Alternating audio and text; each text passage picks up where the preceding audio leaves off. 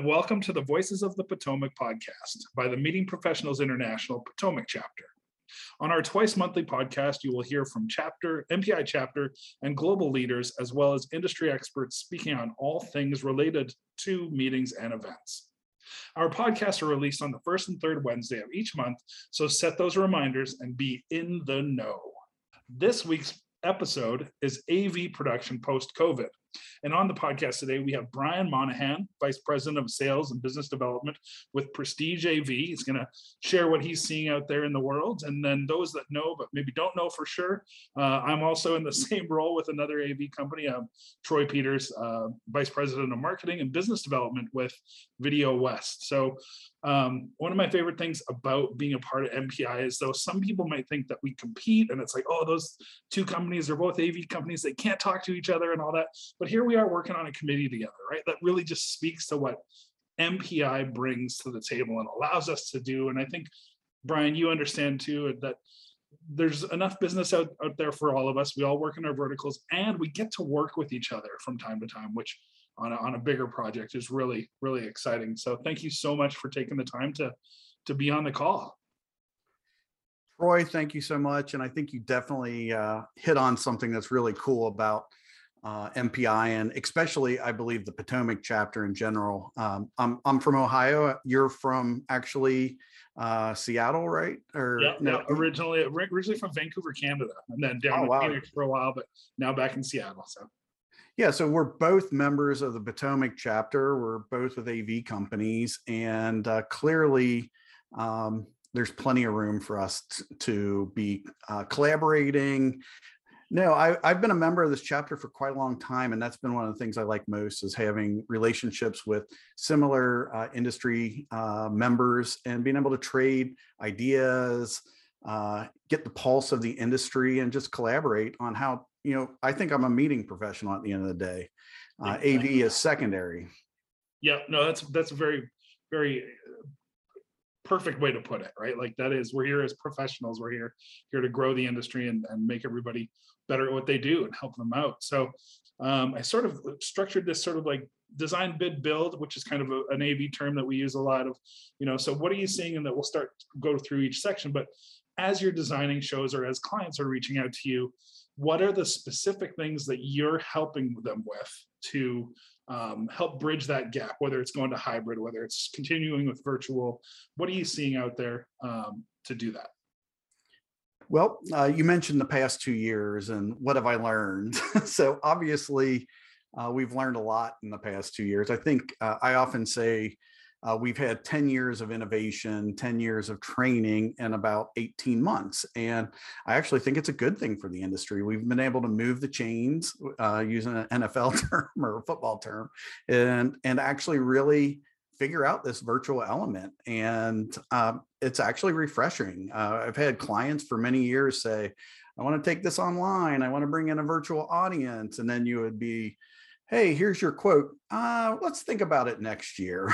And so, and I'm sure you face that as well. And now when we didn't have an option, we had to dig in, we had to figure it out. And so I think the technologies have improved. Our acumen has improved.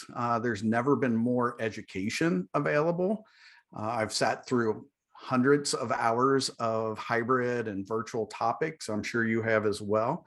And the entire industry had opportunity to retrain themselves. So I think we as an industry are much stronger than we were before. We have our skill sets have expanded, but people are still, unfortunately, not necessarily always thinking ahead. I still have a lot of people who got happy in June and said, let's just go back to a physical event. And I'm like, you might want to, keep a little virtual out. No, we're going to meet totally in person. And, we've had enough. And so I think that it's important that we continue to consider the virtual and hybrid element.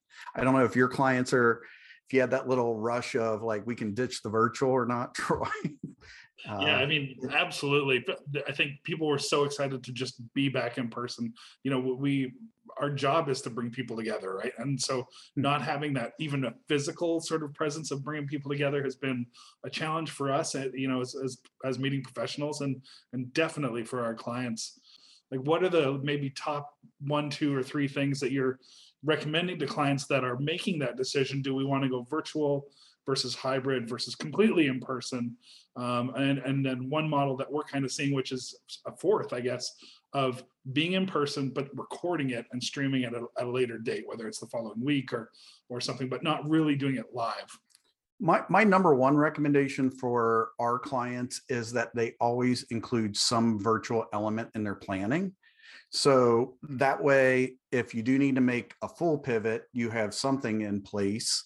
But maybe you don't go all in. Maybe you plan how you want to go, which is possibly primarily in person, add a hybrid or virtual element to it that's not fully baked, but possibly 75% there. So that way, if you do have to pivot 100% virtual, you're not reinventing the wheel 100% at the 4-week point or 6-week point.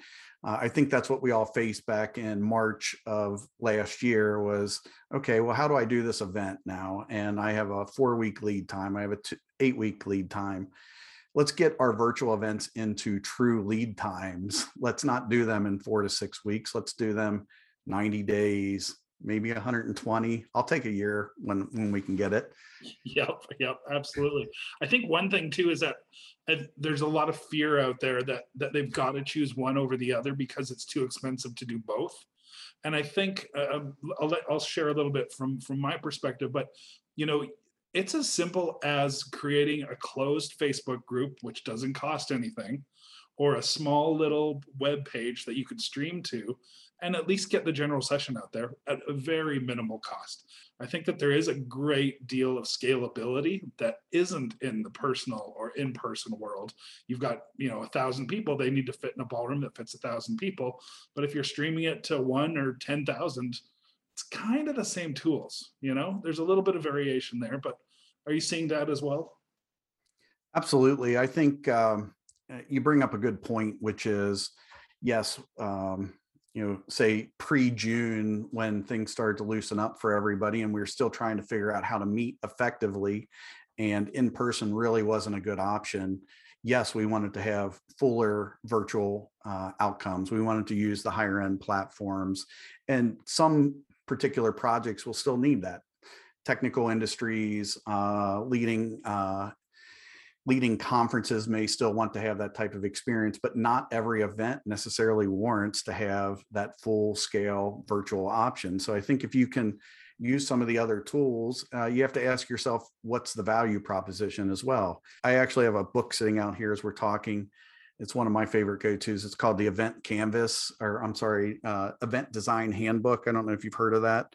We actually used it for MPI, what was called MACE conference, and we redesigned to make the Reconnects conference. And one of my favorite parts of it is, who are your stakeholders and what do they want to get out of the conference? And so I think, taking that step back and saying, what am I trying to deliver to my virtual stakeholder who's an attendee, a presenter, my in-person stakeholder who could be a sponsor, exhibitor, and getting clear about what you're trying to deliver to them, and then decide what you need, because that Facebook group may meet the need. Yeah, it's true what you say about stakeholders. Even on our side, as we transitioned into virtual, where we were producing these virtual events, there's definitely some people on our team, and I'll honestly admit this, that just that they live in the real world of people getting together, or maybe they work in the entertainment division of our company and there's nobody holding concerts for that first year, at least, right? First 6 months for sure. So how do you, as an internal stakeholder in our company, help guide that person? And so we've seen actually some of our bid processes change now as we go into that, where you've always had the account exec that he's there for you or she is there for you, but we're going to also attach a stakeholder that is just going to make sure the virtual comes together perfectly, right? So it's not really that the account person's been replaced, but how do we help? Because it is a dual event, right? Almost at that point. Yeah, I think, obviously we're in unique times.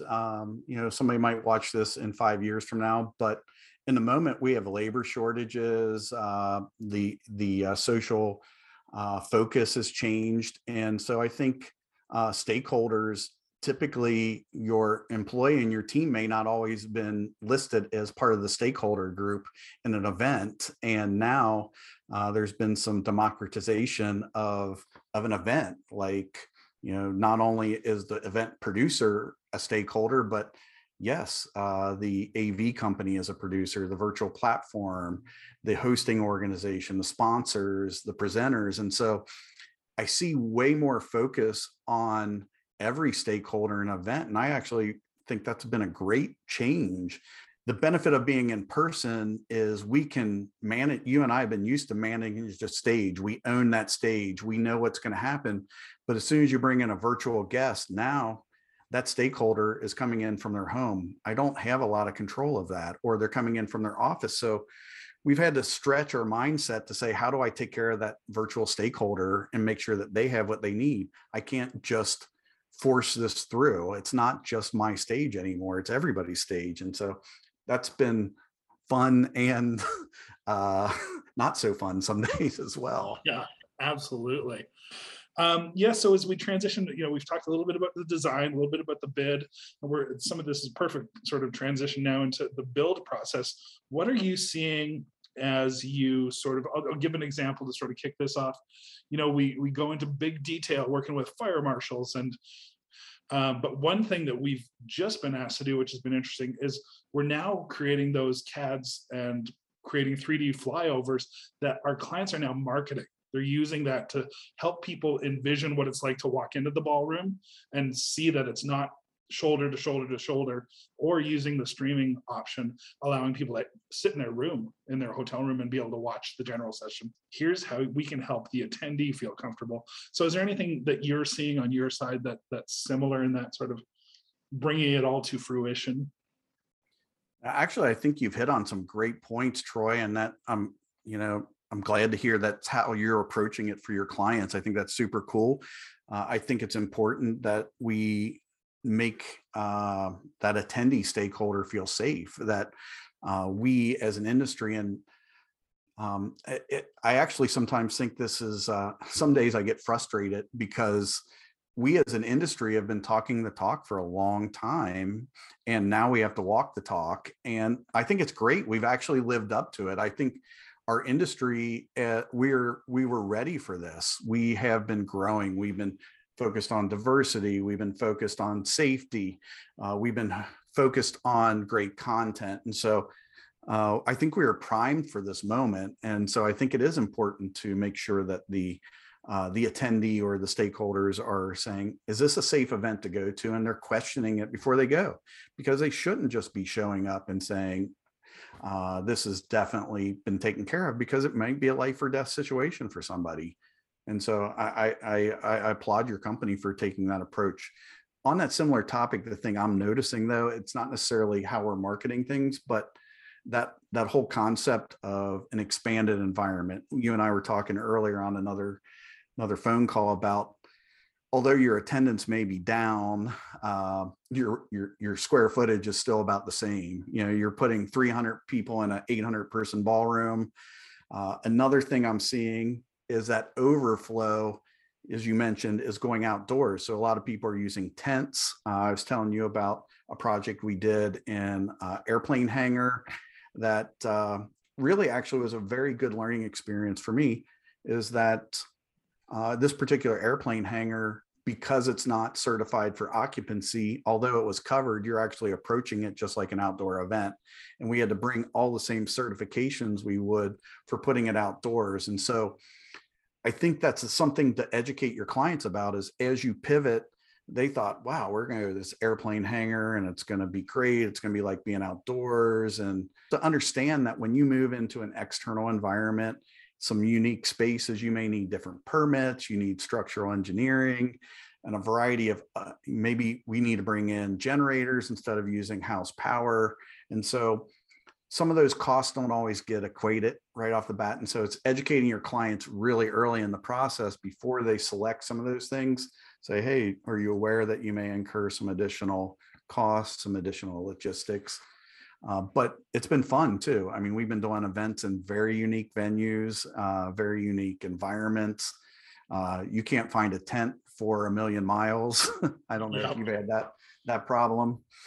On the last little piece here, I'll just sort of let's think about, put our looking backwards hat before the pandemic, before anything. A few years ago, I was doing a show in Brussels in Belgium, and the Iceland volcano erupted mid-show, and so it was a 4-day show, and so nobody could go home. Airspace was shut down.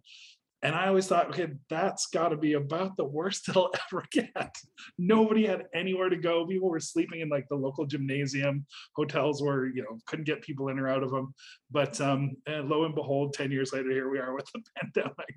So it did allow me, I think that sort of thing I'm trying to get to, that was the first chance to see that technology could step in and help people feel like we're going to get through this. It was just being able to watch TV, watch the news in every possible space of the convention center. But that was really just a way to communicate with the attendees and let them feel, all right, they're looking out for us. We can continue to have our meeting, but I can jump out here and see what's going on. Is there anything that you've experienced back that pales in comparison to the pandemic now? I think of it may not be on quite that level, and it was probably not necessarily a natural disaster or anything, but I do remember I had a particular client. I worked with a producer, and he had a pharma client, and they decided to do a product launch and gave me a 2-week lead time. Okay. And this, product launches for something like that are pretty substantial. So I remember having to load up my trucks before we even had an event plan, basically. I filled 2 semis on their way to Las Vegas, no fire marshal diagram, no nothing, and said, let's see. And my favorite thing that I took away from that was the producer goes, Brian, I actually did you a favor. I said, otherwise we would have done at least 1,000 hours of planning calls. He goes, think of the time you saved doing this in just 2 weeks. You had no option but just one direction. I go, you know what? You're right. So I love that, because now we live in planning calls, right? We're just constantly on these planning calls. So, that's a great story. Yeah. So every event, I guess it prepared me for the pandemic, because I feel like for the past 18 months, every event is planned in about 2 weeks. So. True. Yeah. Very well put. That's absolutely hitting the nail on the head. Well, Brian, thank you so much for being on our humble little podcast here that we've been putting together over the last few months. We're really grateful for your service to our local chapter, and look forward to seeing more about what you guys do at Prestige. Stay safe out there. Thanks, Troy. It's a pleasure as well. Awesome. Well, everybody listening, remember our podcasts are released on the 1st and 3rd Wednesday of each month. So again, set those reminders and be in the know. Thanks, everyone.